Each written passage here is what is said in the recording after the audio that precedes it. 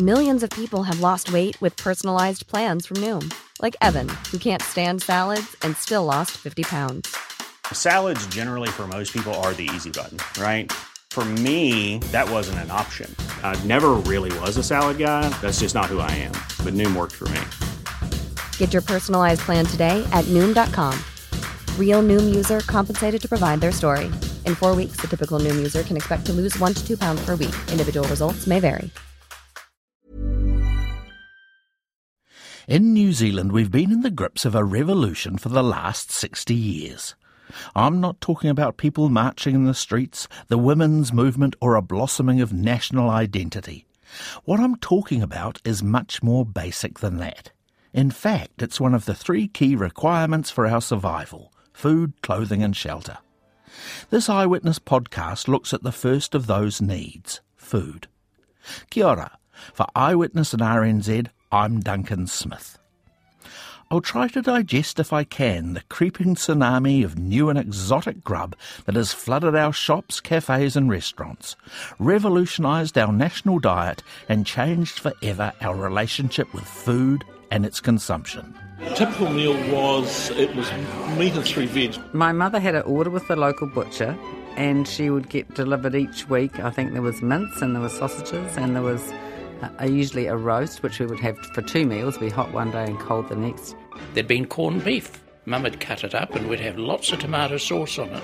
My father really liked buddy tripe, but he just liked it boiled up with the white sauce as well, and it always smelt a wee bit like cow poo. And the mince might be made to rissoles or meatloaf, 2 or 3 vegetables, most of them cooked in the pressure cooker, so everything came out the same texture. So, but New Zealand food was appalling. It was appalling. It was appalling. New Zealand food appalling? We'll see. Now, the Symposium of Gastronomy, which I attended recently in Napier, may not be something you're familiar with. But if you want to examine changes in the nation's diet, it is the place to go. The Symposium of Gastronomy brings together chefs, anthropologists, historians, food writers and foodies. We probably all have memories of wonderful meals enjoyed in days gone by. Of course, the summit, the crowning glory of the vast mountain of luncheon delicacies, must without doubt be the pie. To get some clarity about the nosh we ate in days gone by, I went to a figure who has been an eyewitness to and participant in the massive expansion in eating options we have in New Zealand. She was a home cook, ran a string of successful cafes and restaurants, and on top of that, wrote the food column for The Listener for many years. I'm speaking, of course, about Lois Daish. It was certainly much more limited than it is now. I mean, I never felt deprived of things to make, and as I started taking an interest in cooking, I didn't sort of feel frustrated by it. We made the best of the things that we had and made really nice food, I think. But certainly things that are just commonplace now, things like phyllo pastry, feta cheese, yoghurt, other white cheeses, cream cheese, cottage cheese, salami, things that we completely take for granted now were not around. So our range of ingredients has certainly increased. So where did our food come from? Helen Leach, an emeritus professor of anthropology at the University of Otago, with a special interest in something she calls culinary anthropology, has researched and written extensively about the history of food in New Zealand. The grocer shops, if you went in with your shopping list and asked for cheese, you'd be probably buying a tasty or a cheddar, and it would be wrapped in greaseproof paper and weighed. But it was very much, you had a dialogue with your grocer, and he had all the bacon, the cheese, and a good array of food, but not a lot in the way of vegetables and fruit, because there was a greengrocer to supply those. And so every town that had a grocer had a greengrocer. And you got to know your greengrocer well, and he would tell you when certain apples were coming in, or is he expecting such and such cherries next week. Yeah, I should have mentioned there's also always a butcher too. The butcher was processing carcasses himself. You could actually go in and pre-order something that wasn't a conventional cut. You could ask him, have you got any brains this week? And what about tripe? We ate an awful lot of offal still, and that was in a way a hangover from the wartime era. because offal wasn't rationed. Now, a good cook with even a limited range of ingredients can turn out some pretty awesome kai. But what about when you're on the road? David Vert, anthropologist, author and foodie. Fish and chips, pies, ham sandwiches, the small town cafe with the glass cabinets. Yeah, so tea rooms. Tea rooms, that's the word I was looking for. Tea rooms, yes. Alexa Johnson is an author, art curator and historian who has fond memories of stopping at tea rooms with her family. You'd go in and it would, this is if your mother hadn't actually packed something to eat on the way, which was always more economical but a bit boring. But still, in those days you'd go in and there'd be a whole display which would be, again, sandwiches, and then there would be the usual sort of ginger crunch and Louise cake and things. And you'd be allowed to choose, in our family, 2 things, one savoury, one sweet. And sausage rolls, of course. Finding a good sausage roll was a great achievement. And nowadays it's even harder to find a good sausage roll. There's a certain charm to that unpretentiousness of those places. I asked a few of the people at the Symposium of Gastronomy what their school lunches had consisted of. Sandwiches. Right. So, sandwiches. It was sandwiches. Yes, it was always sandwiches. So, sandwiches pretty much rule when it comes to school lunches. Here's Alexa Johnson. Sandwiches made with white bread. My father used to make the sandwiches because my mother did the other cooking. And we complained later that he always seemed to give us jam sandwiches. It's the most unhealthy thing, but he said that's what we always asked for. But other kids, there was always a swapping of sandwiches that went on at lunchtime because everybody had sandwiches. The ultimate high-quality sandwich was luncheon sausage with tomato sauce. That was really sought after in the swapping. Jam was very well down. The combination of New Zealanders' enthusiasm for travel, an influx of migrants and the relative prosperity the nation enjoyed in the 1950s and 60s created a recipe for change. Here's Lois Daish again. As a child, she spent several years living in New York. My mother continued making sort of home-style American food, which the other families round about us, we were living back in Wellington then, did notice that our food was a bit different. But then around about that time, there were also people coming from the Netherlands, immigrating to New Zealand.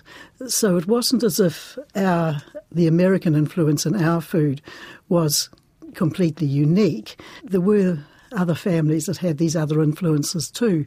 An example of these other influences was Ramiro Breslin. Remember Il Casino?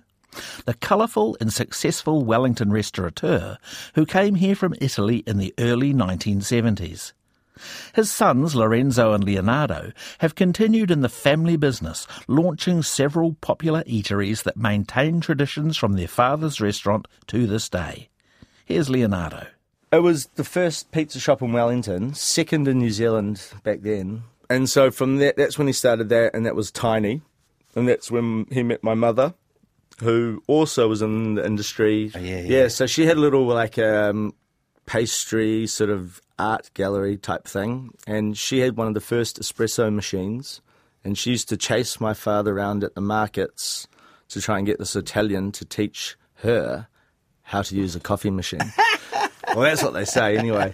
But from there, they got together and then they ran the restaurant.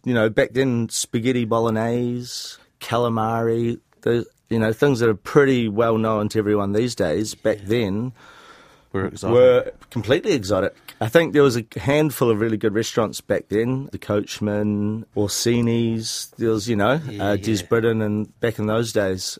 I remember he always used to tell us when we go to the petrol station, because you get you got the fish bait, the freezers. Yeah. And that's where he had to source his squid from back then. Is that right? Yeah. And so it started as, fish bait. Ramiro was not alone. The likes of Susie van der Kwast, Harry Saracen, the legendary Madame Louise all made their marks on the food culture in Wellington. And there will be other emigres and other centres around the country who have fed into the local food scene. There's no doubt that our food culture has changed massively. What drives this change? Is it the immigrants who bring different food traditions? The New Zealanders who have travelled and developed an appetite for more exotic fare? Or is it something else entirely? Helen Leach. Change normally takes place through time as people adjust techniques and knowledge to suit the current conditions. There are many factors which drive the changes in our ever-evolving diet. These include not just exposure to other cultures' influences and recipes, but also how we learn to cook at home and a school cooking syllabus shaped by the austerity prevailing through the depression and rationing of the war years. Fluctuations in the supply and price of ingredients is a key driver of change, and of course the introduction of new technologies. Many will remember the impact that the microwave oven had on food preparation, but it was by no means the first invention to stir things up. Helen Leach. And roasts were the major meat component in the 50s. But when the electric fry pan appeared, it coincided with a lot of the women going out to work and not having time to do a roast. And so the door opened to a whole string of so-called overseas or continental recipes. So you get a change which affects the recipes, it affects what you're cooking them in, and it's related to your socioeconomic conditions, like women going out working beyond the home. The change goes on all the time. Since we settled, Pākehā settled New Zealand, they have been incredibly dependent on imported foodstuffs. You've been listening to an Eyewitness podcast. The archival audio was from Ngautonga Sound and Vision. You can find this and others in the series by going to eyewitness.rnz.co.nz. This podcast was produced by me, Duncan Smith, and executive produced by Justin Gregory for RNZ National. Head over to Hulu this March, where our new shows and movies will keep you streaming all month long. Catch the acclaimed movie All of Us Strangers, starring Paul Mescal and Andrew Scott. Stream the new Hulu original limited series We Were the Lucky Ones with Joey King and Logan Lerman. And don't forget about Grey's Anatomy. Every Grey's episode ever is now streaming on Hulu. So, what are you waiting for? Go stream something new on Hulu.